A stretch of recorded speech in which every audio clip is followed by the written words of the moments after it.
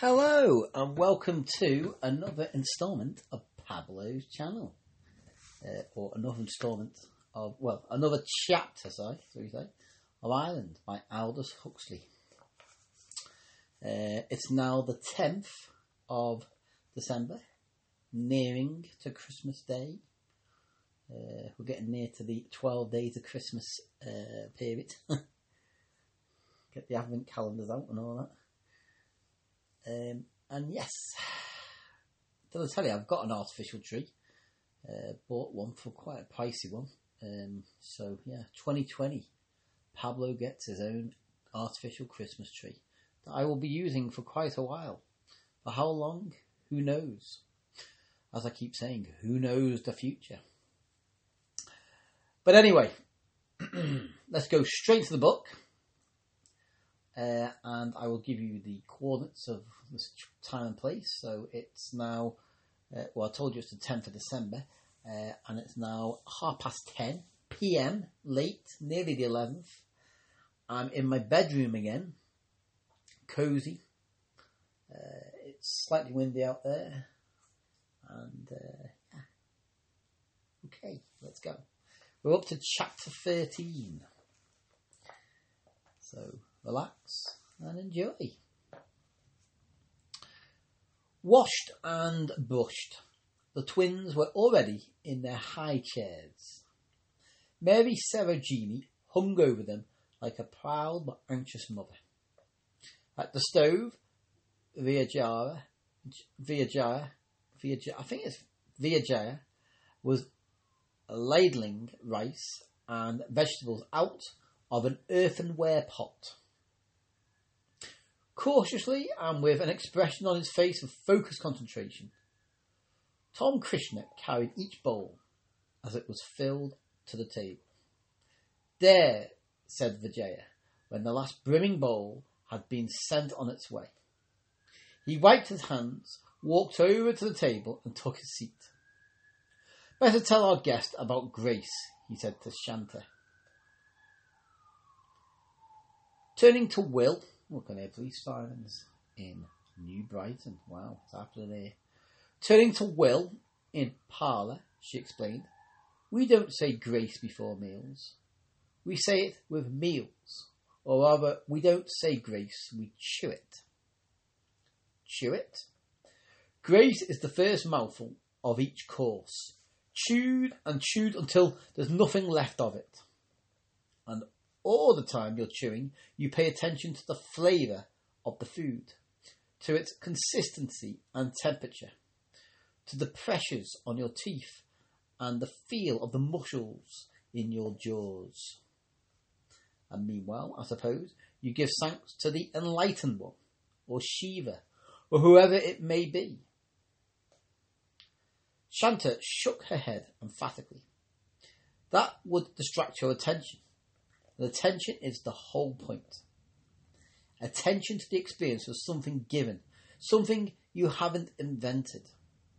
Not the memory of a form of words addressed to somebody in your imagination. She looked round the table.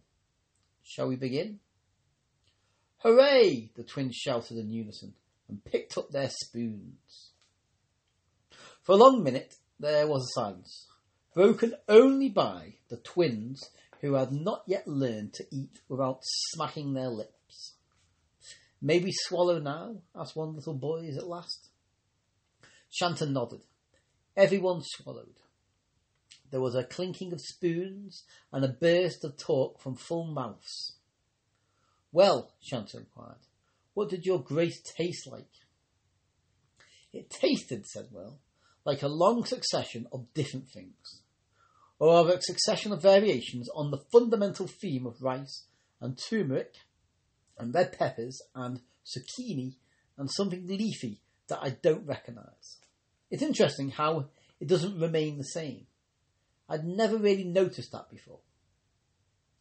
And while you were paying attention to these things, you were momentarily delivered from daydreams, from memories, from anticipations, from silly notions, from all the symptoms of you. Isn't tasting me? Shanta looked down the length of the table to her husband. What would you say, Vijaya? I'd say it was halfway between me and not me. Tasting is not me doing something for the whole organism, and at the same time tasting is me being conscious of what's happening. And that's the point of our chewing grace, to make the me more conscious of what the not me is up to. Very nice, was Will's comment. But what's the point of the point? It was Shanta who answered. The point of the point, she said, is that when you've learnt to pay close attention to more of the not you in the environment, that's the food, and more of the not you in your own organism, that's your taste sensations, you may suddenly find yourself paying attention to the not you on the further side of consciousness. Or perhaps it would be better, Shanta went on, to put it the other way around. The not you on the further side of consciousness will find it easier to make itself known to a you that has learned to be more aware of its not you on the side of physiology. She was interrupted by a crash, followed by a howl from one of the twins. After which, she continued, as she wiped up the mess on the floor, one has to consider the problem of me and not me in relation to people less than 42 inches high. A prize of 64,000 crores of rupees, that's CRORES, will be given to anyone who comes up with a foolproof solution. She wiped the child's eyes, had him blow his nose, then gave him a kiss and went to the stove for another bowl of rice. What are your chores for this afternoon? Vijaya asked when lunch was over. We're on scarecrow duty, Tom Krishna answered importantly. In the field just below the schoolhouse, Mary Sarojini added. Then I'll take you there in the car, said Vijaya. Turning to Will fondly, would you like to come along? He asked. Will nodded. And if it's permissible, he said, I'd like to see the school while I'm about it. Sit in, maybe at some of the classes. Shanta waved goodbye to them from the veranda, and a few minutes later they came in sight of the parked jeep. The school's on the other side of the village, explained Vijaya, as he started the motor. We have to take the bypass. It goes down and then up again. Down through the terraced fields of rice and maize and sweet potatoes, then on the level along a contour line, with a muddy little fish pond on the left and an orchard of breadfruit trees on the right. And finally up again through more fields, some green, some golden, and there was the schoolhouse, white and spacious under its towering shade trees. And down there, said Mary Sarojini, are our scarecrows. Will looked in the direction she was pointing. In the nearest of the terraced fields below them, the yellow rice was almost ready for harvest. Two small boys in pink loin cloths, and a little girl in a blue skirt were taking turns at pulling the strings that set in motion two life-size marionettes attached to poles at either end of the narrow field. The puppets were of wood, beautifully carved and clothed not in rags but in the most splendid draperies. Will looked at them in astonishment. Solomon, in all his glory, he exclaimed, was not arrayed like one of these. But then Solomon, he went on to reflect, was only a king. These gorgeous scarecrows were beings of a higher order. One was a future Buddha, the other a delightfully gay East Indian version of God, the Father as one sees him in the Sistine Chapel, swooping down over the newly created animal. With each tug of the string, the future Buddha wagged his hands, uncrossed his legs from the lotus posture, danced a brief fandango in the air, then crossed them again and sat motionless for a moment until another jerk of the string once more disturbed his meditations. God the Father, meanwhile, waved his outstretched arm, wagged his forefinger in portentous warning, opened and shut his horsehair-fringed mouth, and rolled a pair of eyes which, being made of glass, flashed combinatory fire at any bird that dared to approach the rice. And all the time a brisk wind was fluttering his draperies, which were bright yellow, with a bold design, in brown, white and black, of tigers and monkeys, while the future Buddha's magnificent robes of red and orange rayon bellied and flapped around him with an aeolian jingling of dozens of little silver bells. Are all your scarecrows like this? Will asked. It was the old Raja's idea, Vijay answered. He wanted to make the children understand that all gods are homemade, and that it's we who pull their strings, and so give them the power to pull ours. Make them dance, said Tom Krishna. Make them wiggle. He laughed delightedly. Vijaya stretched out an enormous hand and patted the child's dark curly head. That's the spirit. And turning back to Will, quote gods, unquote, he said, in what was evidently an imitation of the old Raja's manner. Their one great merit, apart from scaring birds and, quote, sinners, unquote, and occasionally perhaps consoling the miserable, consists in this, being raised aloft on poles. They have to be looked up at, and when anyone looks up, even at a god, he can hardly fail to see the sky beyond. And what's the sky? Air and scattered light, but also a symbol of that boundless and, excuse the metaphor, pregnant emptiness out of which everything, the living and the inanimate, the puppet makers and their divine marionettes, emerge into the universe we know, or rather, that we think we know. Mary Sarojini, who had been listening intently, nodded her head.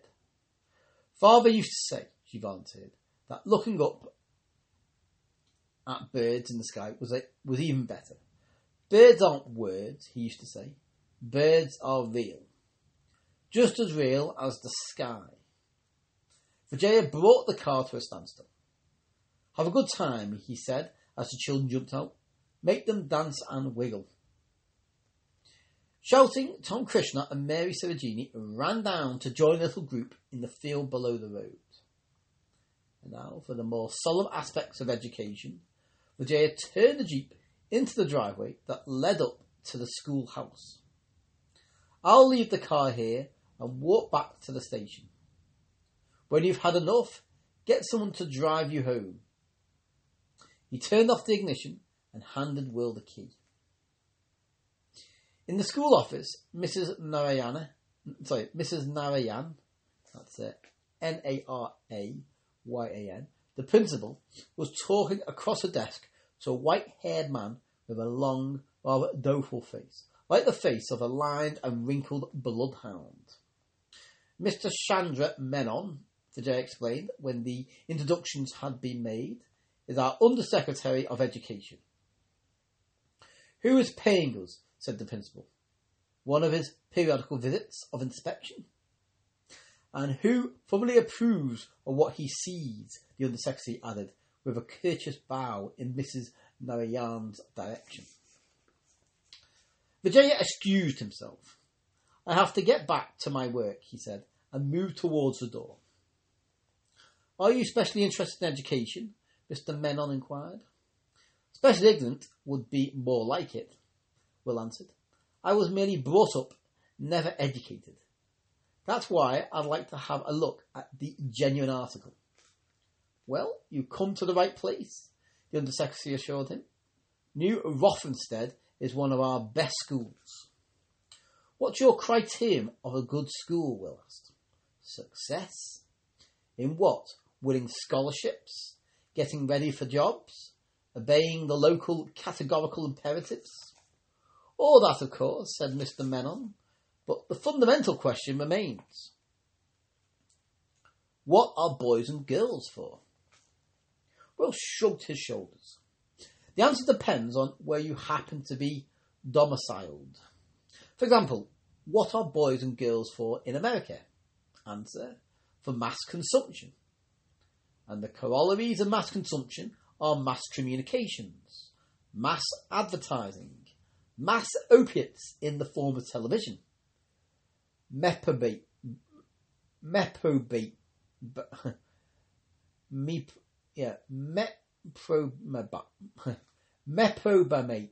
That's M for mother, E-P-R-O-B-A, M for mother again, A-T-E. Mepobamate. Positive thinking and cigarettes. So I got a bit stuck there, didn't I? And now that Europe has made the breakthrough into mass production, what will its boys and girls be for? For mass consumption and all the rest, just like the boys and girls in America. Whereas in Russia, there's a different answer. Boys and girls are for strengthening the national state.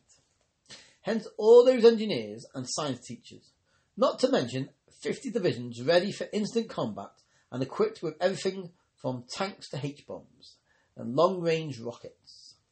And in China, it's the same, but a good deal more so. What are boys and girls for there? For cannon fodder, industry fodder, agriculture fodder, road building fodder. So east is east and west is west for the moment. But the twain may meet in one of two ways. West may get so frightened of east that it will give up thinking that boys and girls are for the mass consumption and decide instead that they're for cannon fodder and strengthening the state. Alternatively, east may find itself under such pressure from the appliance-hungry masses who long to go western, and that it will have to change its mind and say that boys and girls are really for mass consumption. But that's for the future. As of now, the current answers for your question are mutually exclusive. And both of the answers, said Mr. Menon, are different from ours. What are Palanese boys and girls for? Neither for mass consumption, nor for strengthening the state. The state has to exist, of course, and there has to be enough for everybody. That goes without saying. It's only on those conditions that boys and girls can discover what in fact they are for. Only on those conditions that we can do anything about it. And what in fact are they for? For actualization, for being turned into full-blown human beings. Will nodded. Notes on what's what, he commented. Become what you really are. The old Raja, said Mr. Menon, was mainly concerned with what people really are on the level that's beyond individuality. And of course, we're just as much interested in that as he was. But our first business is elementary education. And elementary education has to deal with individuals in all their diversity of shape, size, temperament, gifts and deficiencies. Individuals in their transcendent unity are the affair of higher education. That begins in adolescence and is given concurrently with advanced elementary education. Begins, I take it, said Will, with the first experience of the moksha medicine. So you've heard about the moksha medicine. I've even seen it in action. Dr. Robert, the principal explained, took him yesterday to see an initiation, by which, added Will, I was profoundly impressed. When I think of my religious training, he left the sentence eloquently unfinished. Well, as I was saying, Mr. Menon continued, adolescents get both kinds of education concurrently. They're helped to experience their transcendental unity with all other sentient beings, and at the same time, they're learning in their psychology and physiology classes. That each one of us has his own constitutional uniqueness. Everybody's different from everybody else. When I was at school, said Will, the pedagogues did their best to iron out those differences, or at least to plaster them over with the same late Victorian ideal. The ideal of the scholarly but Anglican football-playing gentleman. But Now tell me what you do about the fact that everybody's different from everybody else. We begin, said Mr. Menon, by assessing the differences. Precisely who or what, anatomically, biochemically, and psychologically, is this child? In the organic hierarchy which takes precedence, his gut, his muscles, or his nervous system. How near does he stand to the three polar extremes? How harmonious or how disharmonious is the mixture of his component elements, physical and mental? How great is his inborn wish to dominate, or to be sociable, or to retreat into his inner world? And how does he do his thinking and perceiving and remembering? Is he a visualizer or a non-visualizer? Does his mind work with images or with words? With both at once or with neither? How close to the surface is his storytelling faculty? Does he see the world as Wordsworth and Traherne saw it when they were children? And if so, what can be done to prevent the glory and the freshness from fading into the light of common day? Or, in more general terms, how can we educate children on the conceptual level without killing their capacity for intense non-verbal experience? How can we reconcile analysis with vision? And there are dozens of other questions that must be asked and answered. For example, does the child absorb all the vitamins in his food? Or is he subject to some chronic deficiency that, if it isn't recognised and treated, will lower his vitality, darken his mood, make him see ugliness, feel bored and think foolishness or malice? And what about his blood sugar? What about his breathing? What about his posture and the way he uses his organism when he's working, playing, studying? And there are all the questions that have to do with special gifts. Does he show signs of having a talent for music, for mathematics, for handling words, for observing accurately and for thinking logically and imaginatively about what he has observed? And finally, how suggestible is he going to be when he grows up? All children are good hypnotic subjects. So good that 4 out of 5 of them can be talked into somnambulism. In adults, the proportion is reversed. 4 out of 5 of them can never be talked into somnambulism. Out of any 100 children, which are the 20 who will grow up to be suggestible to the pitch of somnambulism? It should have been said, out of any 100 children, which are the 20 who will grow up to be suggestible to the pitch of somnambulism? That's a question mark. Can you spot them in advance? Will asked. And if so, what's the point of spotting them? We can spot them, Mr. Menon answered. And it's very important that they should be spotted. Particularly important in your part of the world. Politically speaking, the 20% that can be hypnotised easily and to the limit is the most dangerous element in your societies. Dangerous because these people are the propagandists' predestined victims. In an old-fashioned, pre-scientific democracy, any spellbinder with a good organisation behind him can turn that 20% of potential somnambulists into an army of regimented fanatics dedicated to the greater glory and power of their hypnotist. And under a dictatorship, these same potential somnambulists can be talked into implicit faith and mobilised as the hardcore of the omnipotent party. So you can see it's very important that any society that values liberty, to be able to spot the future somnambulists when they're young. Once they've been spotted, they can be hypnotised and systematically trained not to be hypnotised by the enemies of liberty.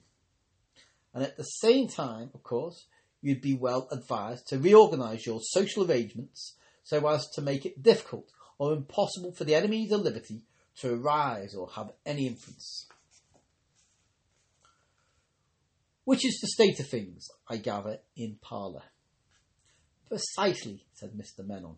Menon spelt, by the way, M for mother, E-N for November, O-N for November. Mr. Menon. Precisely, said Mr. Menon. And that's why our potential somnambulists don't constitute a danger. Then why do you go to the trouble of spotting them in advance? Because if it's properly used, their gift is so valuable. The destiny control? Will questioned. Remembering those therapeutic swans and all the things that Susella had said about pressing one's own buttons. The Undersecretary shook his head. Destiny control doesn't call for anything more than a light trance. Practically everybody's capable of that. The potential somnambulists are the 20% who can go into very deep trance. And it's in very deep trance, and only in very deep trance, that a person can be taught how to distort time. Can you distort time? Will inquired. Mr. Mann shook his head. Unfortunately, I could never go deep enough. Everything I know had to be learned the long, slow way. Mrs. Narayan was more fortunate. Being one of the privileged 20%, she could take all kinds of educational shortcuts that were completely closed to the rest of us. What sort of shortcuts? Will asked, turning to the principal. Shortcuts to memorising, she answered. Shortcuts to calculating and thinking and problem solving. One starts by learning how to experience 20 seconds as 10 minutes, a minute as half an hour. In deep trance, it's really very easy. You listen to the teacher's suggestions and you sit there quietly for a long, long time. 2 full hours. You'd be ready to take your oath on it. When you've been brought back, you look at your watch. Your experience of 2 hours was telescoped into exactly 4 minutes of clock time. How? Nobody knows how, said Mr. Mann. But all those anecdotes about drowning men seeing the whole of their life unfolding before them in a few seconds are substantially true. The mind and the nervous system, or rather some minds and some nervous system, happen to be capable of this curious feat. That's all that anybody knows. We discovered the fact about 60 years ago, and ever since we've been exploiting it. Exploiting it, among other things, for educational purposes. For example, Mrs. Narayan resumed, here's a mathematical problem. In your normal state, it would take you the best part of half an hour to solve.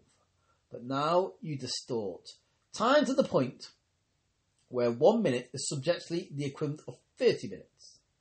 Then you set to work on your problem. 30 subjective minutes later, it's solved. But 30 subjective minutes are 1 clock minute.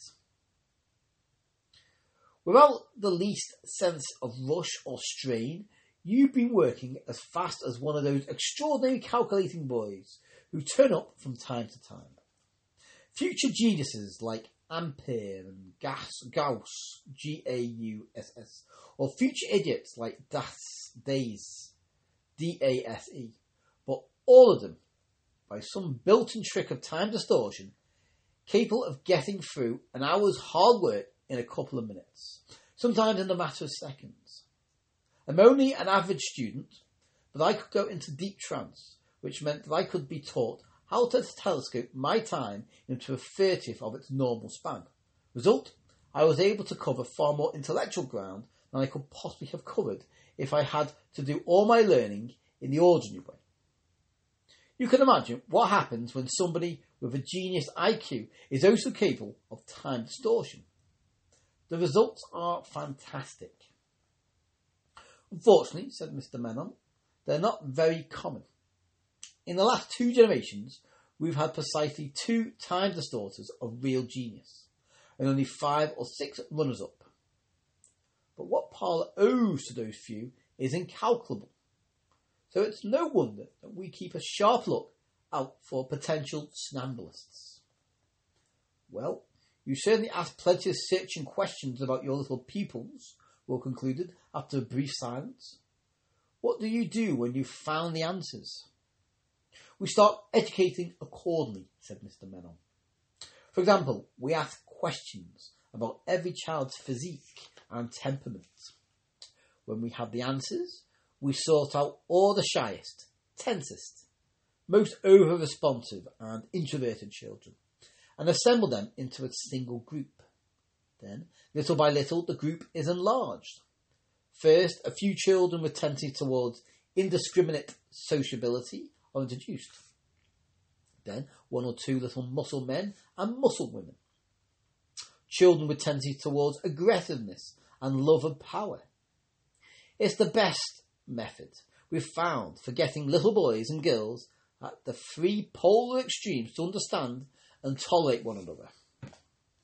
After a few months of carefully controlled mixing, they're ready to admit that people with a different kind of hereditary makeup have just as good a right to exist as they have. And the principal said to Mrs. Marianne, is explicitly taught as well as progressively applied. In the lower forms, we do the teaching in terms of analogies with familiar animals. Cats like to be by themselves. Sheep like being together.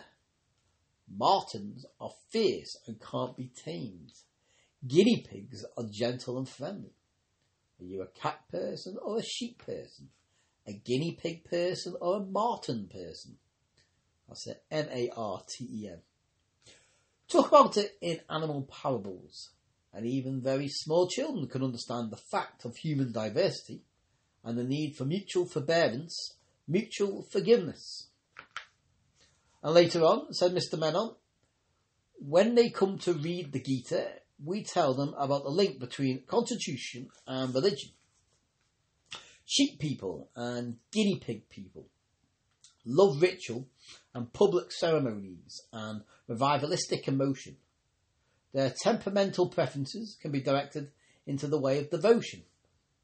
Cat people like to be alone, and their private broodings can become the way of self-knowledge.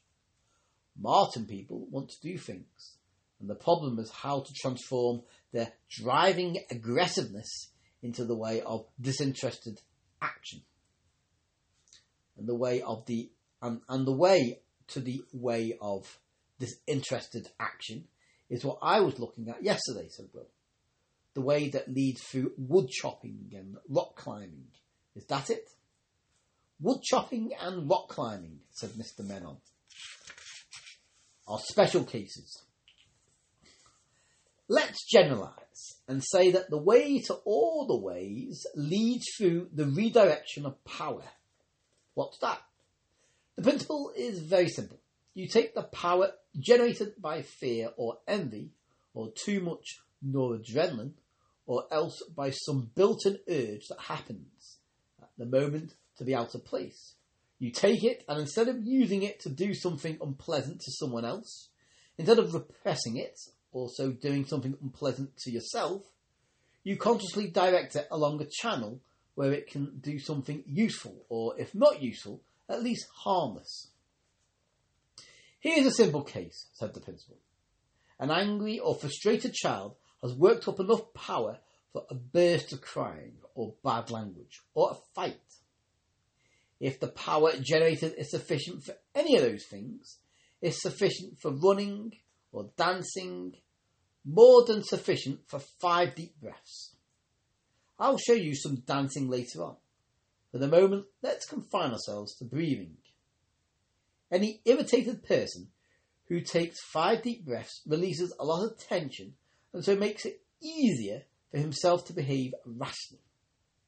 So we teach our children all kinds of breathing games to be played whenever they're angry or upset. Some of the games are competitive, which of 2 antagonists can inhale most deeply and say on the outgoing breath for the longest time. It's a duel that ends, almost without fail, in reconciliation. But of course there are many occasions when competitive breathing is out of place. So here's a little game that an exasperated child can play on his own. A game that's based on the local folklore.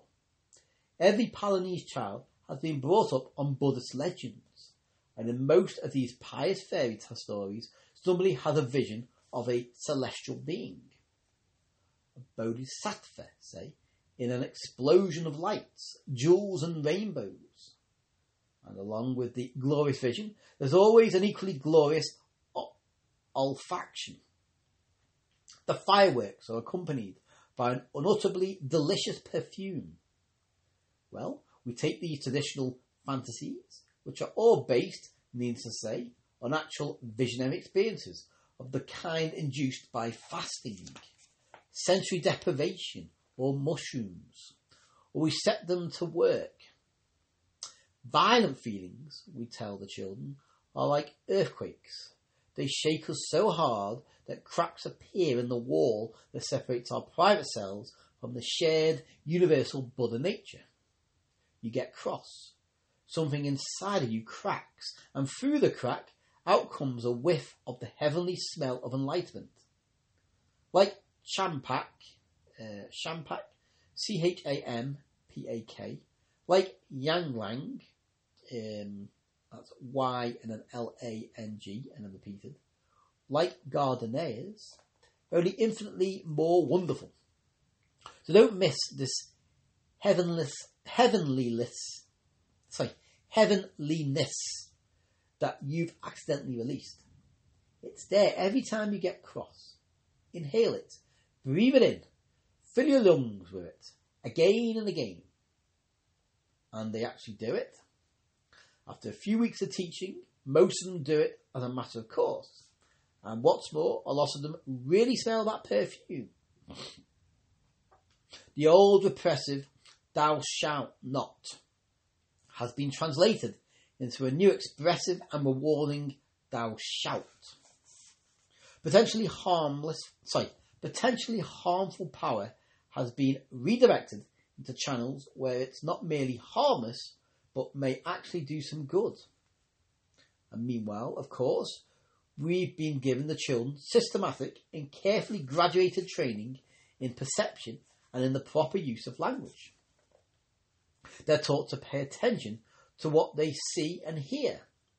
And at the same time, they're asked to notice how their feelings and desires affect what they experience of the outer world, and how their language habits affect not only their feelings and desires, but even their sensations. What my ears record is one thing. What the words I use and the mood I'm in and the purposes I'm pursuing allow me to perceive, make sense of, and act upon is something quite different. So you see, it's all brought together into a single educational process. What we give the children is simultaneously a training in perceiving and imagining, a training in applied physiology and psychology, a training in practical ethics and practical religion, a training in the proper use of language, and a training in self-knowledge. In a word, a training of the whole mind-body in all its aspects. What's the relevance, we'll ask, of all this elaborate training of the mind-body to formal education? Does it help a child to do sums, or write grammatically, or understand elementary physics? It helps a lot, said Mr. Mellon. A trained mind-body learns more quickly and more thoroughly than an untrained one. It's also more capable of relating facts to ideas, and both of them to its own ongoing life. Suddenly and surprisingly, that long melancholy face gave one the impression of being incompatible with any expression of mirth, more emphatic than a rather weary smile. He broke into a loud, long peal of laughter. What's the joke? I was thinking of two people I met last time I was in England. At Cambridge. One of them was an atomic physicist. The other was a philosopher. Both extremely eminent. But one had a mental age, outside the laboratory, of about 11 and the other was a compulsive eater with a weight problem that he refused to face. Two extreme examples of what happens when you take a clever boy, give him 50 years of the most intensive formal education, and totally neglect to do anything for the mind-body, which has to do the learning and living. And your system, I take it, doesn't produce that kind of academic monster. The Undersecretary shook his head. Until I went to Europe, I'd never seen anything of the kind. They're grotesquely funny, he added. But goodness, how pathetic. And poor things, how curiously repulsive. Being pathetically and curiously repulsive, that's the price we pay for specialisation. For specialisation, Mr. Menon agreed, but not in the sense you people ordinarily use the word. Specialisation in that sense is necessary, inevitable. No specialisation, no civilization. And if one educates the whole mind-body along with the symbol-using intellect, that kind of necessary specialisation won't do much harm. But you people don't educate the mind-body. Your cure for too much scientific specialisation is a few more courses in the humanities. Excellent! Every education ought to include courses in humanities, but don't let's be fooled by the name. By themselves, the humanities don't humanise. They're simply another form of specialisation on the symbolic level. Reading Plato or listening to a lecture on T.S. Eliot doesn't educate the whole human being, like courses in physics or chemistry. It merely educates the symbol manipulator and leaves the rest of the living mind-body in its pristine state of ignorance and ineptitude. Hence all those pathetic and repulsive creatures that so astonished me on my first trip abroad. What about formal education? Will now asked. What about indispensable information and the necessary intellectual skills? Do you teach the way we do? We teach the way you're probably going to teach in another 10 or 15 years. Take mathematics, for example. Historically, mathematics began with the elaboration of useful tricks, soared up into metaphysics, and finally explained itself in terms of structure and logical transformations. In our schools, we reverse the historical process. We begin with structure and logic, then, skipping the metaphysics, we go on from general principles to particular applications. And the children understand far better than they understand when one starts with utilitarian tricks. From about 5 onwards, practically any intelligent child can learn practically anything, provided always that you present it to him in the right way. Logic and structure in the form of games and puzzles. The children play, and incredibly quickly they catch the point, after which you can go on to practical applications. Taught in this way, most children can learn at least 3 times as much, 4 times as fully in half the time. Or consider another field where one can use games to implant an understanding of basic principles. All scientific thinking is in terms of probability. The old eternal verities are merely a high degree of likeliness. The immutable laws of nature are just statistical averages. How does one get those profoundly unobvious notions into children's heads? By playing roulette with them, by spinning coins and drawing lots, by teaching them all kinds of games with cards and boards and dice. Evolutionary snakes and ladders. That's the most popular game with the little ones, said Mrs. Narayan. Another great favourite is Mendelian Happy Families. And a little later, Mr. Menon added, we introduced them to a rather complicated game played by 4 people with a pack of 60 specially designed cards divided into 3 suits. Psychological bridge, we call it. Chance deals you your hand, but the way you play it is a matter of skill, bluff, and cooperation with your partner. Psychology, Mendelism, evolution. Your education seems to be heavily biological, said Will. It is, Mr. Menon agreed. Our primary emphasis isn't on physics and chemistry, it's on the sciences of life. Is that a matter of principle? Not entirely. It's also a matter of convenience and economic necessity. We don't have the money for large-scale research in physics and chemistry, and we don't really have any practical need for that kind of research. No heavy industries to be made more competitive, no armament to be made more diabolical, not the faintest desire to land on the backside of the moon. Only the modest ambition to live as fully human beings in harmony with the rest of life on this island, at this latitude, on this planet. We can take the results of your researches in physics and chemistry and apply them, if we want to, or can afford it, or to our own purposes. Meanwhile, we'll concentrate on the research which promises to do us the greatest good, in the sciences of life and mind. If the politicians in the newly independent countries had any sense, he added, they'd do the same. But they want to throw their weight around. They want to have armies. They want to catch up with the motorised television addicts of America and Europe.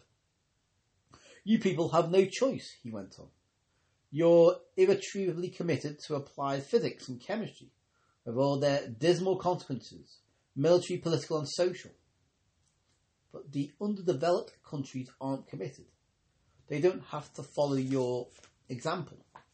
They're still free to take the road we've taken, the road of applied biology, the road of fertility control and the limited production and selective industrialisation which fertility control make possible, the road that leads towards happiness from the inside out, through health, through awareness, through a change in one's attitude towards the world, not towards the mirage of happiness from the outside in, through toys and pills and non-stop distractions.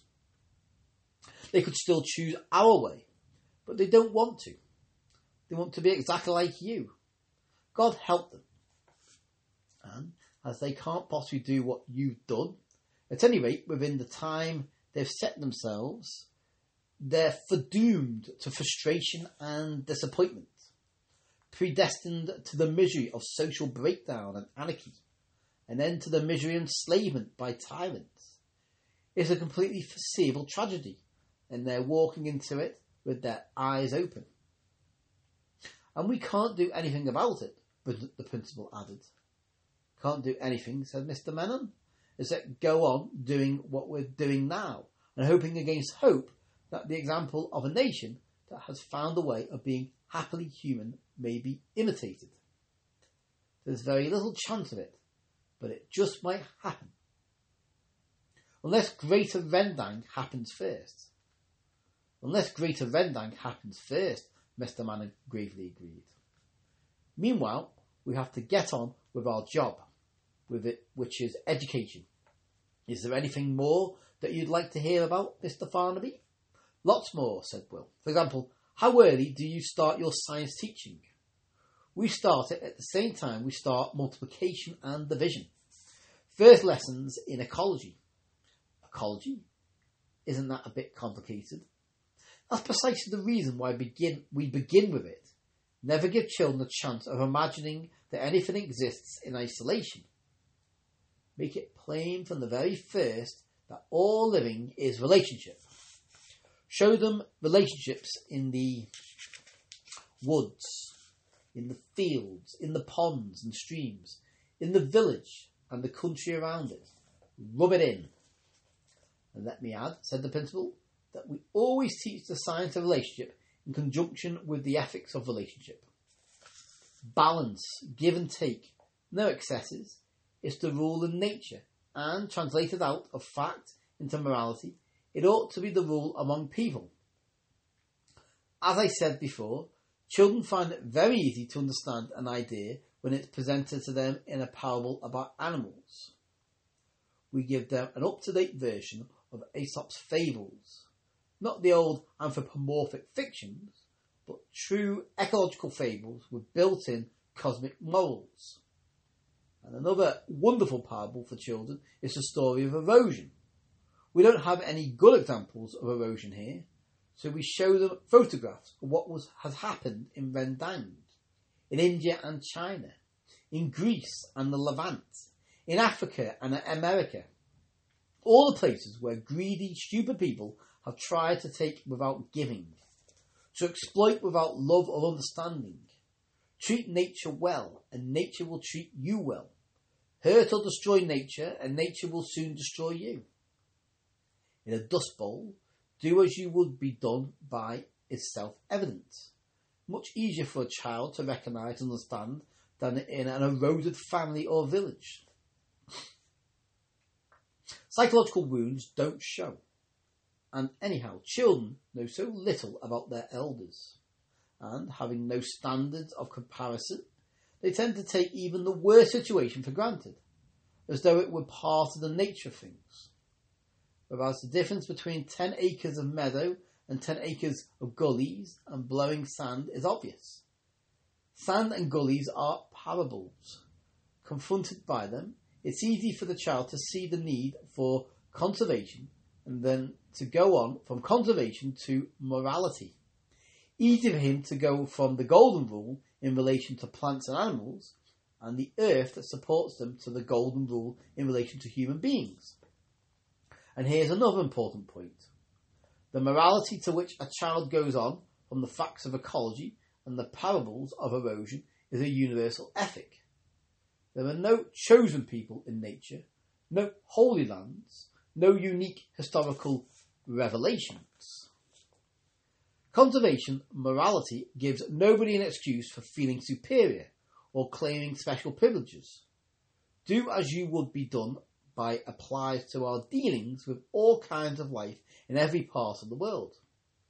We shall be permitted to live on this planet only for as long as we treat all nature with compassion and intelligence. Elementary ecology leads straight to the elementary Buddhism. A few weeks ago, said Will, after a moment's silence, I was looking at Thorwald's book about what happened in Eastern Germany between January and May of 1945. Have either of you read it? They shook their heads. Then don't, Will advised. I was in Dresden 5 months after the February bombing. 50 or 60,000 civilians, mostly refugees running away from the Russians, burned alive in a single night. And all because little Adolf had never learned ecology. He smiled his flayed, ferocious smile. Never been taught the first principles of conservation. One made a joke of it because it was too horrible to be talked about seriously. Mr. Menon rose and picked up his briefcase. I must be going. He shook hands with Will. It had been a pleasure, and he hoped that Mr. Farnaby would enjoy his stay in Parlour. Meanwhile, if he wanted to know more about Palani's education, he had only to ask Mrs. Narayan. Nobody was better qualified to act as a guide and instructor. Would you like to visit some of the classrooms? Mrs. Narayan asked when the Undersecretary had left. Will rose and followed her out of the room and then along a corridor. Mathematics, said the principal as she opened the door. And this is the upper fifth, under Mrs. Anand. Will bowed as he was introduced. The white-haired teacher gave a welcoming smile and whispered, We're deep, as you see, in a problem. He looked around him. At their desks of scores of boys and girls were frowning in a concentrated, pencil-biting silence over their notebooks. The bent heads were sleek and dark. Above the white and khaki shorts, above the long, gaily coloured skirts, the golden bodies glistened in the heat. Boys' bodies that showed the cage of the ribs beneath the skin, girls' bodies, fuller, smoother, with the swell of small breasts, firm, high-set, elegant as the inventions of Rococo sculpture of nymphs. and everyone took them completely for granted. What a comfort, Will reflected, to be in a place where the fall was an exploded doctrine. Meanwhile, Mrs. Anand was explaining Sotu Vosi, that's it, Sotto and then Voce, Sotu Vosi, so as not to distract the problem solvers from their task. That she always divided her classes into two groups. The group of the visualizers, who thought in geometrical terms, like the ancient Greeks, and the group of the non-visualizers, who preferred algebra and imageless abstractions. Somewhat reluctantly, Will withdrew his attention from the brutal and fallen world of young bodies and resigned himself to take an intelligent interest in human diversity and the teaching of mathematics. They took their leave at last. Next door, in a pale blue classroom decorated with paintings of tropical animals, bodhisattvas and their botany shaktis, the lower fifth were having their bi-weekly lesson in elementary applied philosophy. Breasts here were smaller, arms thinner and less muscular. These were only a year away from childhood. Symbols are public, the young man at the blackboard was saying, as Will and Mrs. Narayan entered the room. He drew a row of little circles, numbered them 1, 2, 3, 4, N. These are people, he explained.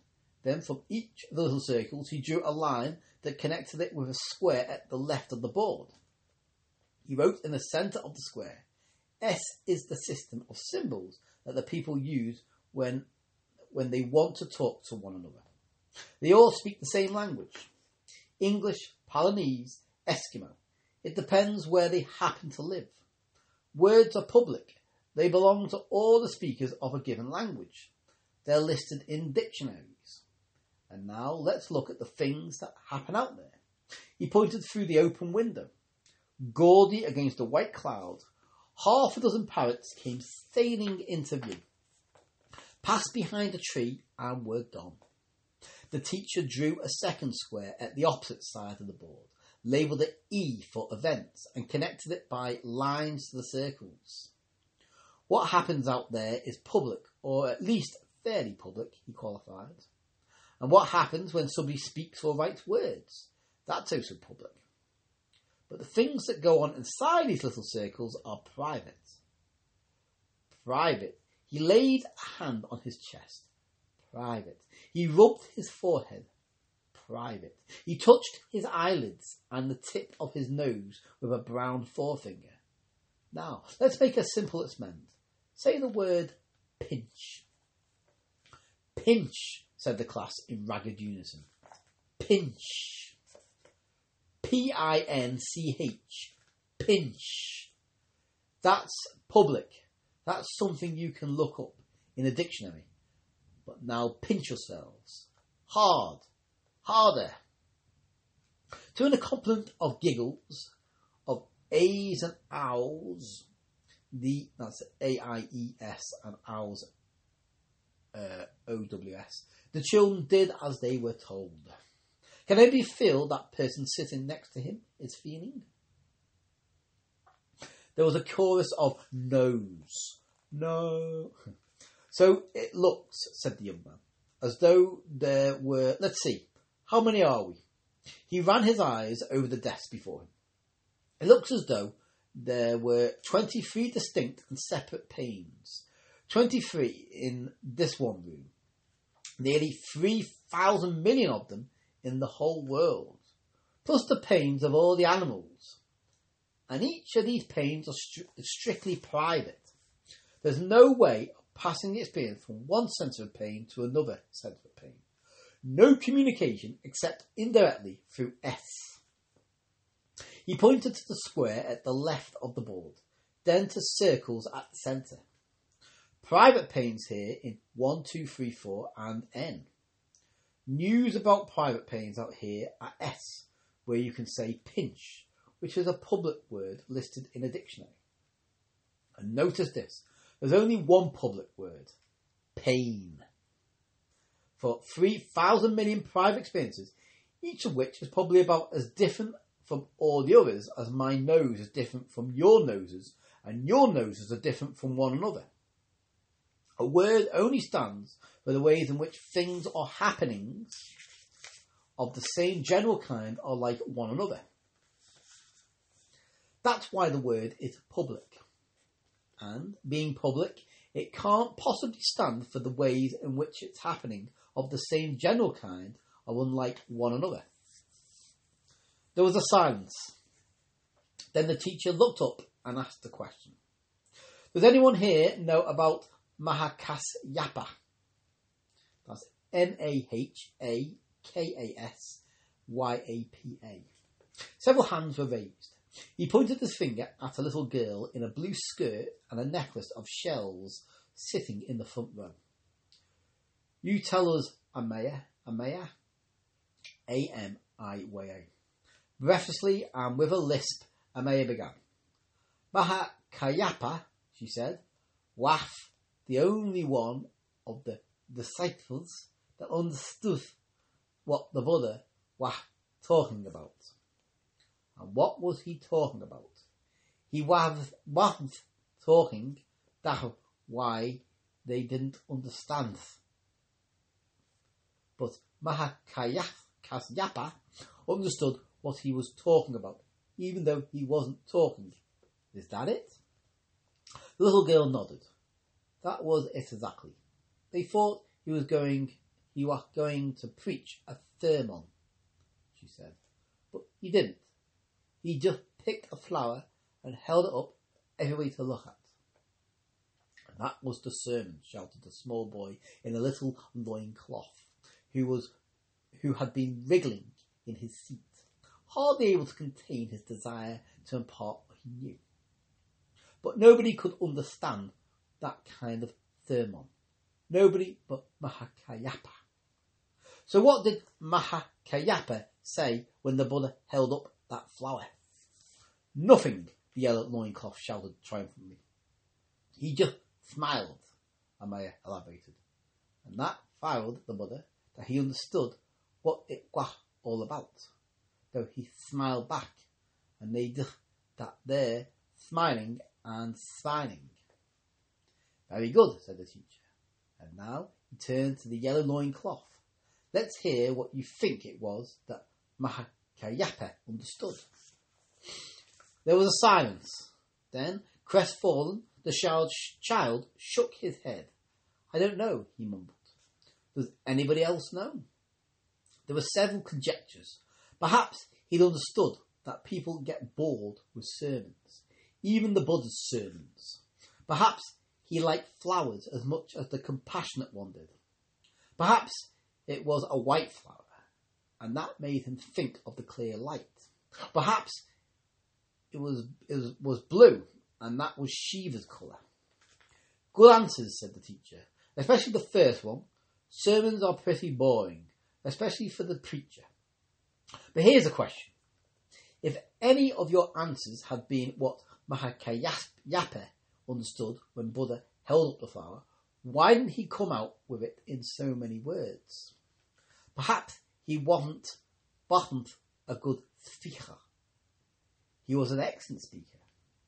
Maybe he had a sore throat. If he'd had a sore throat, he wouldn't have smiled so happily. You tell us, called a shrill voice from the back of the room. Yes, you tell us, a dozen other voices chimed in. The teacher shook his head. If Mahakasyapa and the compassionate one couldn't put it into words, how can I? Meanwhile, let's take another look at these diagrams on the blackboard. Public words, more or less public events, and then people, completely private centres of pain and pleasure. Completely private, he questioned. But perhaps that isn't quite true. Perhaps, after all, there is some kind of communication between the circles, not in the way of communicating with you now, through words, but directly. And maybe that was what the Buddha was talking about when his wordless flower sermon was over. I have the treasure of the unmistakable teachings. he said to his disciples. The wonderful mind of Nirvana. The true form without form. Beyond all words. The teaching to be given and received outside of all doctrines. This I have now handed to Mahakasyapa. Picking up the chalk again, he traced a rough ellipse that enclosed within its boundaries all the other diagrams on the board. The little circles representing human beings, the square that stood for events, and the other square that stood for words and symbols. All separate, he said, and yet all one. People, events, words, they're all manifestations of mind, of suchness, of the void. What Buddha was implying and what Mahakasyapa understood was that one can't speak these teachings. One can only be them, which is something you'll all discover when the moment comes for your initiation. Time to move on, the principal whispered. Should be time to move on, whispered. And when the door had closed behind them, and they were standing again in the corridor, we used the same kind of approach, she said to Will, in our science teaching, beginning with botany. Why with botany? Because it can be related so easily to what was being talked about just now, the Mahakasyapa story. Is that your starting point? No, we start prosaically with the textbooks. The children are given all the obvious, elementary facts, tidily arranged in the standard pigeonholes. Undiluted botany, that's the first stage, 6 or 7 weeks of it, after which they get a whole morning of what we call bridge building, 2.5 hours during which we try to make them relate everything they've learned in the previous lessons to art, language, religion, self-knowledge. Botany and self-knowledge. How do you build out that bridge? It's really quite simple, Mrs. Narayan assured them. Each of the children is given a common flower. A hibiscus, for example. Or better still, because the hibiscus has no scent, a gardenia. Scientifically speaking, what is a gardenia? What does it consist of? Petals, stamens, pistil, ovary, and all the rest of it. The children are asked to write a full analytical description of the flower, illustrated by an accurate drawing. When that's done, there's a short rest period, at the close of which the Mahakasyapa story is read to them, and they're asked to think about it. Was Buddha giving a lesson in botany, or was he teaching his disciples something else? And if so, what? What indeed? And of course, as the story makes clear, there's no answer that can be put into words. So we tell the boys and girls to stop thinking and just look. But don't look analytically. We tell them, don't look as scientists, even as gardeners. Liberate yourselves from everything you know and look with complete innocence at this infinitely improbable thing before you. Look at it as though you'd never seen anything of the kind before, as though it had no name and belonged to no recognisable class. Look at it alertly but passively, receptively, without labelling or judging or comparing. And as you look at it, inhale its mystery, breathe in the spirit of sense, the smell of the wisdom of the other shore. All this, Will commented, sounds very like what Dr. Robert was saying at the initiation ceremony. Of course it does, said Mrs. Narayan. Learning to take the Mahakasyapa eye view of things is the best preparation for the moksha medicine experience. Every child who comes to initiation comes to it after a long education in the art of being receptive. First the gardenia as a botanical specimen, then the same gardenia in its uniqueness, the gardenia as the artist sees it, the even more miraculous gardenia seen by the Buddha and Mahakasyapa.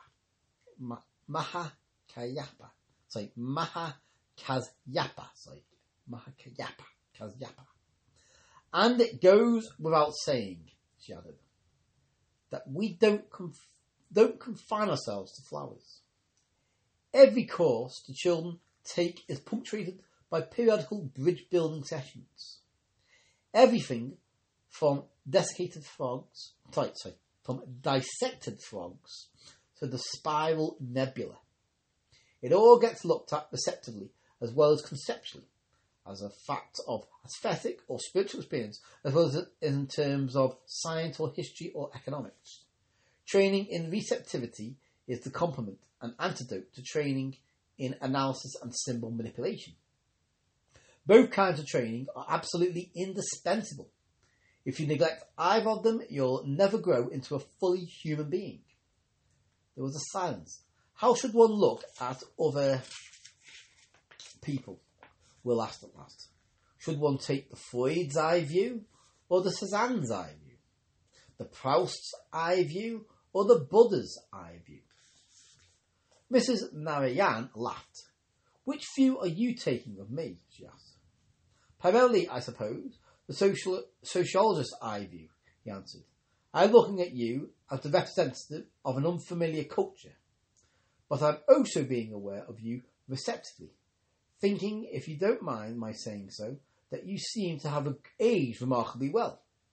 Well aesthetically, well intellectually and psychologically, and well spiritually, whatever that word means. And if I make myself receptive, it means something important. Whereas, if I choose to project instead of taking in, I can conceptualize it into pure nonsense. He uttered a mildly hyena-like laugh. If one chooses to, said Mrs. Narayan, one can always substitute a bad, ready-made notion for the best insights of receptivity. The question is, why should one want to make that kind of choice? Why shouldn't one choose to listen to both parties and harmonise their views? The analysing tradition-bound concept maker and the alertly passive insight receiver, neither is infallible, but both together can do a reasonably good job. Just how effective is your training in the art of being receptive? Will now inquired. There are degrees of receptivity, she answered. Very little of it in a science lesson, for example. Science starts with observation, but the observation is always selective. You have to look at the world through a lattice of projected concepts. Then you take the moksha medicine, and suddenly there are hardly any concepts. You don't select and immediately classify what you experience. You just take it in. It's like that poem of Wordsworth's. Bring with you a heart that watches and receives. In these bridge building sessions I've been describing, there's still quite a lot of busy selecting and projecting, but not nearly so much as in the preceding science lessons. The children don't suddenly turn into little tathagatas. They don't achieve the pure receptivity that comes with the moksha medicine. Far from it. All one can say is that they learn to go easier on names and notions. For a little while, they're taking in a lot more than they give out. What do you make them do with what they've taken in? We merely ask them, Mrs. Narayan answered with a simple smile, to attempt the impossible. The children are told to translate their experience into words, as a piece of pure, unconceptualized giveness. What is this flower? This dissected frog? This planet at the other end of the telescope? What does it mean? What does it make you think, feel, imagine, remember? Try to put it down on paper. You won't succeed, of course, but try all the same. It'll help you to understand the difference between words and events, between knowing about things and being acquainted with them. And when you've finished writing, we tell them, look at the flower again. And after you've looked, shut your eyes for a minute or two. Then draw what came to you when your eyes were closed. Draw whatever it may have been. Something entirely different. Draw what you saw and even what you didn't see. Draw it and colour it with your paints or crayons. Then take another rest. And after that, compare your first drawing with the second. Compare the scientific description of the flower with what you wrote about it when you weren't analysing what you saw. when you behaved as though you didn't know anything about the flower and just permitted the mystery of its existence to come to you like that out of the blue. Then compare your drawings and writings with the drawings and writings of the other boys and girls in the class. You'll notice that the analytical descriptions and illustrations are very similar, whereas the drawings and writings of the other kind are very different one from another. How is all this connected with what you have learned in school, at home, in the jungle, or in the temple? Dozens of questions, and all of them insistent. The bridges have to be built in all directions. One starts with botany, or any other subject in the school curriculum. And one finds oneself at the end of a bridge building session, thinking about the nature of language, about different kinds of experience, about metaphysics and conduct of life, about analytical knowledge and the wisdom of the other shore. How on earth, Will asked, did you ever manage to teach the teachers who now teach the children to build these bridges? We began teaching teachers 107 years ago, said Mrs. Narayan. Classes of young men and women who had been educated in the traditional Palanese way. You know, good manners, good agriculture, good arts and crafts, tempered by folk medicine, old wives' physics and biology, and a belief in the power of magic and the truth of fairy tales. No science, no history, no knowledge of anything going on in the outside world. But these future teachers were pious Buddhists. Most of them practiced meditation, and all of them had read or listened to quite a lot of Mahayana philosophy.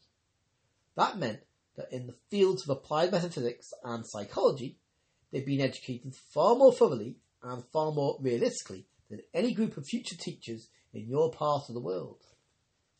Dr. Andrew was a scientifically trained anti-dogmatic humanist who had discovered the value of pure and applied Mahayana. His friend, the Raja, was a tantric Buddhist who had discovered the value of pure and applied science. Both, consequently, saw very clearly that to be capable of teaching children to become fully human in a society fit for fully human beings to live in, a teacher would first have to be taught how to make the best of both worlds. And how did those early teachers feel about it? Didn't they resist the process? Mrs. Narayan shook her head. They didn't resist, for the good reason that nothing precious had been attacked. Their Buddhism was respected. All they were asked to give up was the old wives' science and the fairy tales.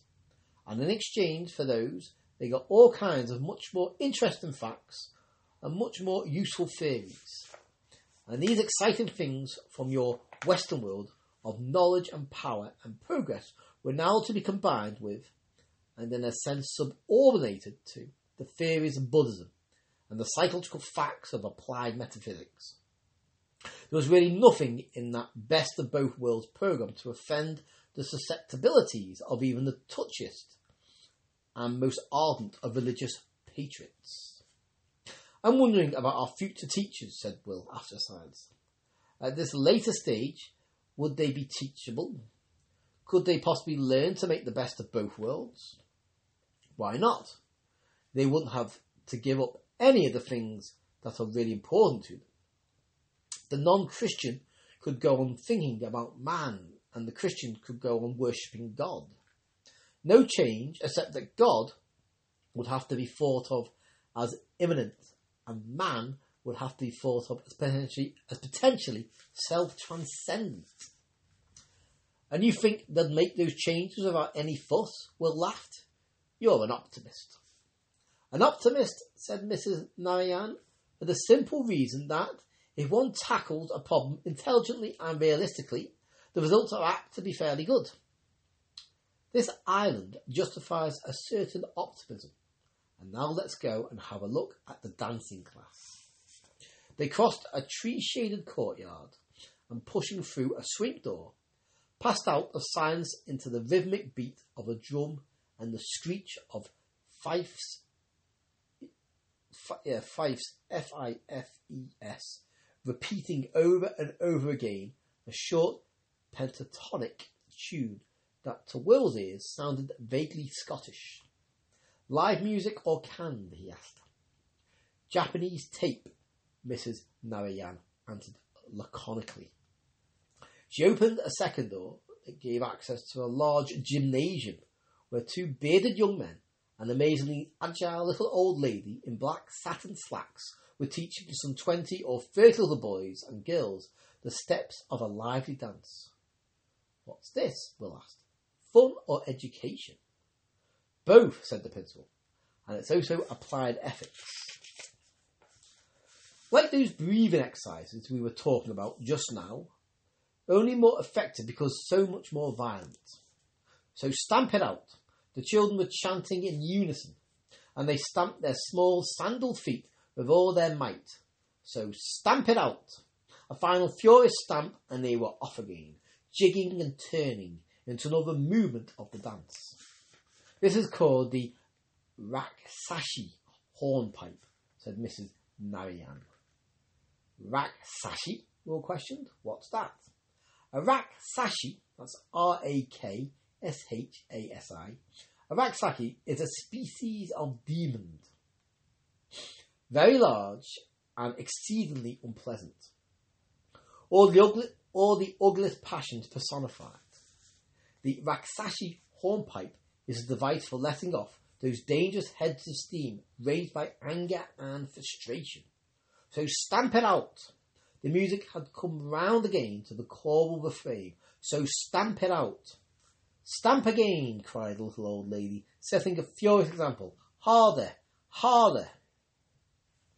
Which did more, Will speculated, for morality and rational behaviour? The Bacchic orgies, that's Bacchus, the Bacchic orgies, or the Republic? The Nicomachean ethics, or Corybantic dancing? The Greeks, said Mrs. Narayan, were much too sensible to think in terms of either or. For them it was always not only but also, not only Plato and Aristotle, but also the Maenads, M-A-E-N-A-D-S. Without those tension-reducing hornpipes, the moral philosophy would have been impotent, and without the moral philosophy, the hornpipers wouldn't have known where to go next. All we've done is to take a leaf out of the old Greek book. Very good, said Will approvingly.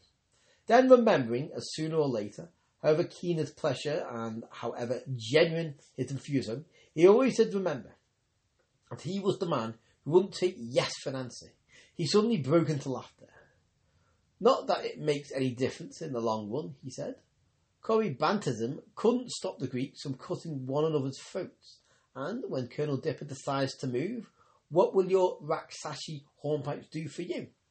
Help you to reconcile yourselves to your fate. Perhaps that's all. Yes, that's all, said Mrs. Narayan. But being reconciled to one's fate, that's already a great achievement. You seem to take it all very calmly. What would be the point of taking it hysterically? It wouldn't make our political situation any better. It would merely make our personal situation a good deal worse. So stamp it out, the children shouted again in unison, and the boards trembled under their pounding feet. So stamp it out. Don't imagine, Mrs. Narayan resumed, that this is the only kind of dancing we teach. Redirecting the power generated by bad feelings is important, but equally important is directing good feelings and right knowledge into expression. Expressive movements, in this case, expressive gesture. If you had come to yesterday, when our visiting master was here, I could have shown you how we teach that kind of dancing. Not today, unfortunately. He won't be here again before Tuesday. What sort of dancing does he teach? Mrs. Narayan tried to describe it. No leaps, no high kicks, no running. The feet always firmly on the ground. Just bendings and sideways motions of the knees and the hips. all expression confined to the arms, wrists and hands, to the neck and head, the face and above all the eyes. Movement from the shoulders upwards and outwards. Movement intrinsically beautiful and at the same time charged with symbolic meaning. Thought taking shape in ritual and stylized gesture. The whole body transformed into a hieroglyph, a succession of hieroglyphs, of attitudes modulating from significance to significance, like a poem or a piece of music. Movements of the muscles representing movements of consciousness. The passage of suchness into the many, of the many into the immanent and ever-present one. It's meditation into action, she concluded. It's the metaphysics of the Mahayana expressed not in words, but through symbolic movements and gestures. They left the gymnasium by a different door from that through which they had entered, and turned left along a short corridor. "What's the next item?" Will asked. "The lower fourth," Mrs. Narayan answered, "and they're working on elementary practical psychology." She opened a green door. "Well, now you know," Will heard a familiar voice saying. "Nobody has to feel pain. You told yourselves that the pin wouldn't hurt, and it didn't hurt." They stepped into the room, and there, very tall, in the midst of a score of plump or skinny little brown bodies, was Susila MacPhail.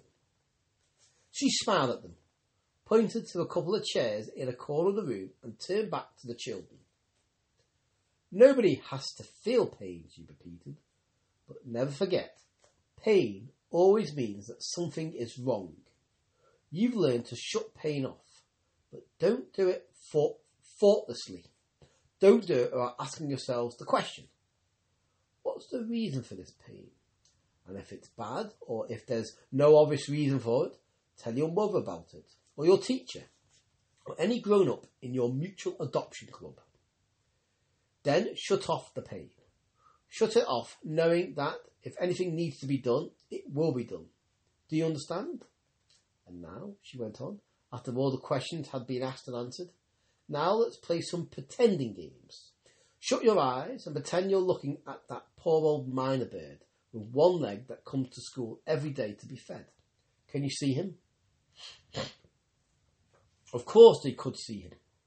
The one-legged miner was evidently an old friend. See him just as clearly as you saw him today at lunchtime. And don't stare at him. Don't make any effort. Just see what comes to you and let your eyes shift. From his beak to his tail, from his bright little round eye to his one orange leg. "I can hear him too," the little girl volunteered. "He's saying, 'Karuna, Karuna.'" "That's not true," another child said indignantly. "He's saying, 'Attention.'" "He's saying both those things," Susila assured him, "and probably a lot of other words besides. But now we're going to do some real pretending. Pretend that there are 2 one-legged miner birds, 3 one-legged miner birds, 4 one-legged miner birds. Can you see all 4 of them?" They could. 4 one-legged miner birds at the 4 corners of a square, and a 5th one in the middle. And now let's make them change their colour. They're white now. 5 white miner birds with yellow heads and 1 orange leg. And now the heads are blue. Bright blue. And the rest of the bird is pink. 5 pink birds with blue heads. And they keep changing. They're purple now. 5 purple birds with white heads, and each of them has 1 pale green leg. Sorry. Goodness, what's happening? There aren't 5 of them. There are 10. No, 20, 50, 100. Hundreds and hundreds. Can you see them? Some of them could, without the slightest difficulty. And for those who couldn't, go the whole hog. Susila proposed more modest goals. "Just make 12 of them," she said. "Or if 12 is too many, make 10, make 8. That's still an awful lot of miners." And now she went on, when all the children had conjured up all the purple birds that each was capable of creating. Now they're gone. She clapped her hands. Gone. Every single one of them. There's nothing there. And now you're not going to see miners. You're going to see me. 1 me in yellow. 2 me's in green. 3 me's in blue with pink spots. 4 me's in the brightest red you ever saw. She clapped her hands again. All gone.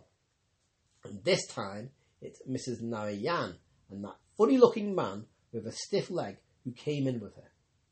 4 of each of them, standing in a big circle in the gymnasium. And now they're dancing the Raksashi hornpipe. So stamp it out. So stamp it out. There was a general giggle. The dancing wills and principals must have looked richly comical. Susilla snapped her fingers. Away with them. Vanish. And now each of you sees 3 of your mothers and 3 of your fathers running round the playground. Faster, faster, faster. And suddenly they're not there anymore. And then they are there. But next moment they aren't. They are there, they aren't. They are, they aren't. The giggles swelled into squeals of laughter, and at the height of the laughter a bell rang. The lesson in elementary practical psychology was over. What's the point of it all, Will asked, when the children had run off to play and Mrs. Narayan had returned to her office. The point, Susilla answered, is to get people to understand that they're not completely at the mercy of our memory and our fantasies. If we're disturbed by what's going on inside our heads, we can do something about it. It's all a question of being shown what to do and then practicing. The way one learns to write or play the flute. What those children saw here were being taught is a very simple technique. A technique that will develop later on into a method of liberation. Not complete liberation, of course, but half a loaf is a great deal better than no bread. This technique won't lead you to the discovery of your Buddha nature, but it may help you to prepare for that discovery.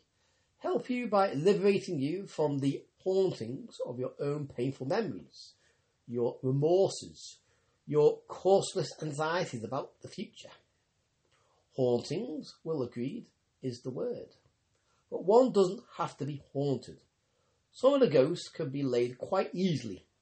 Whenever one of them appears, just give it the imagination treatment.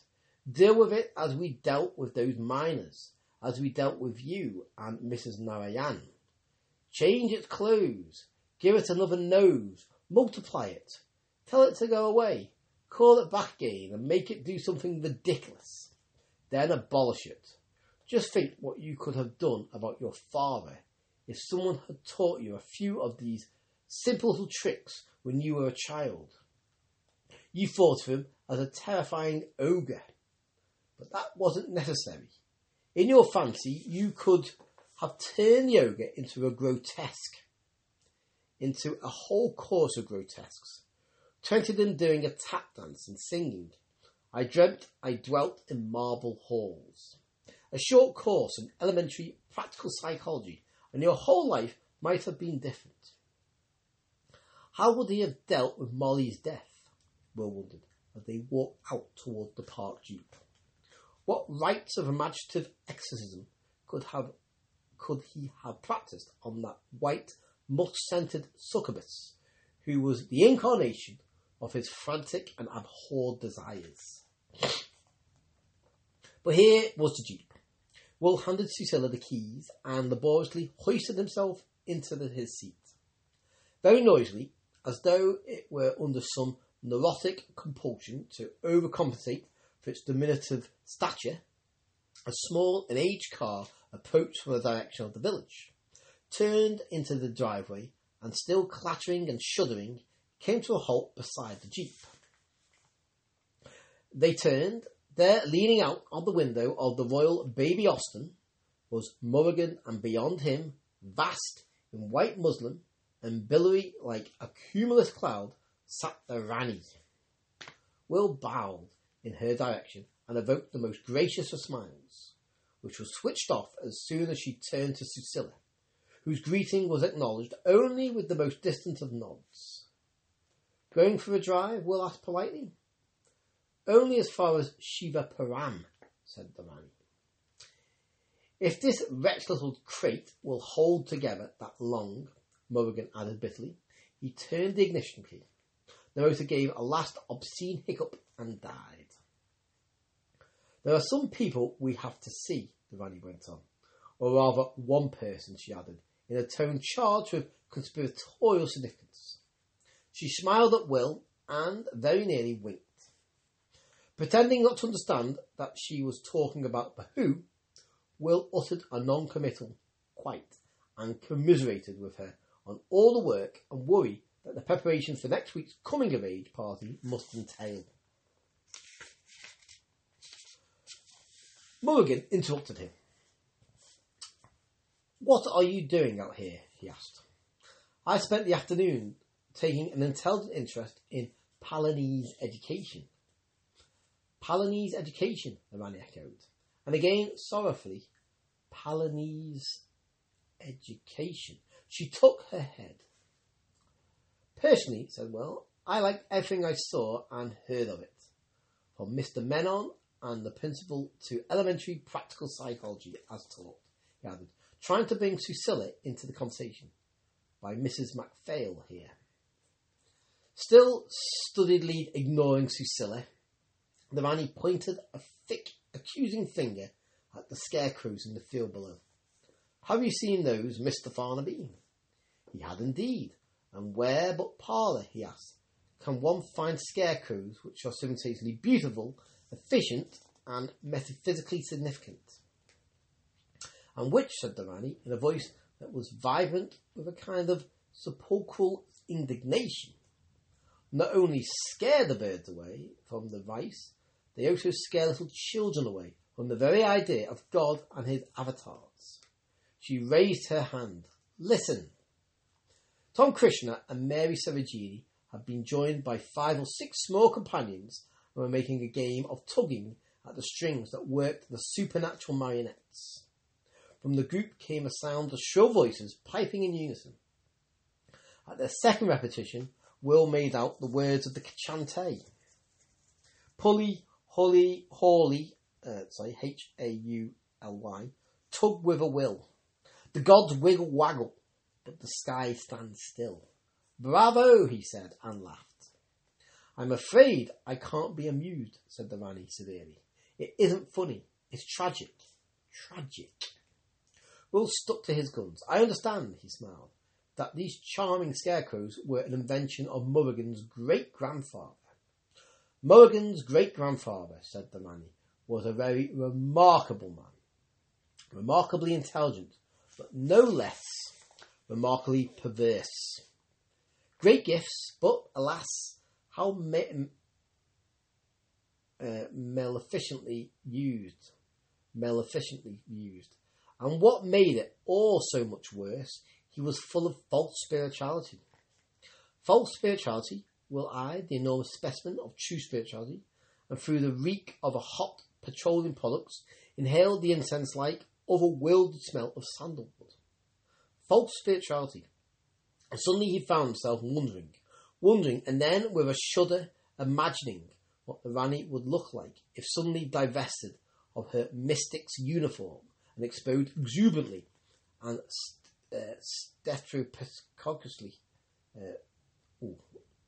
steatopygously naked to the light. That's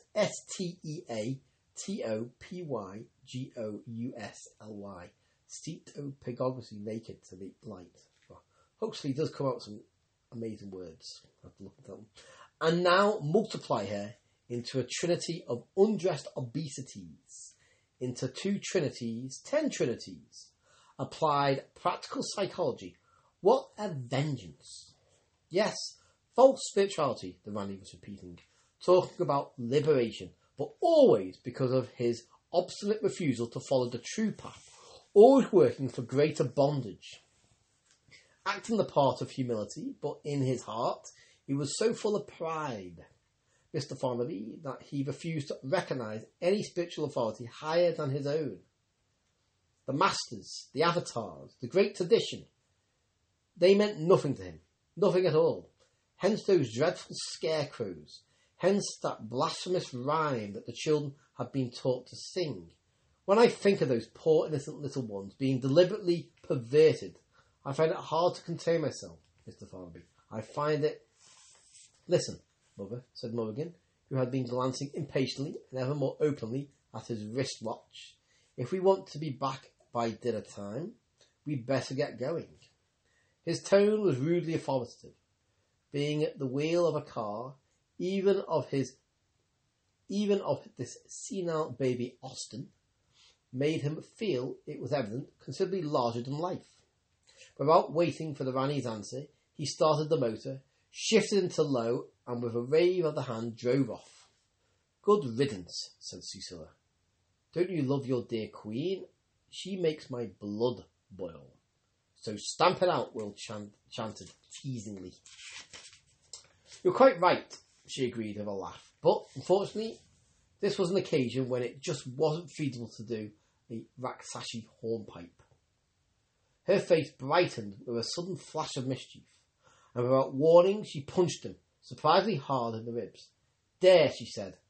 Now I feel much better. And that's the end of chapter 13. Wow, that's longer than expected. I've been recording for over an hour and a half, an hour and 40 minutes, in fact. So, yeah, that was a biggie. And there's only 2 more chapters to get through. And that was heavy, that one. A lot packed information. So, yeah, I hope you enjoyed that. And you are going to continue to the end with me, to chapter 15. Thank you for listening. And namaste.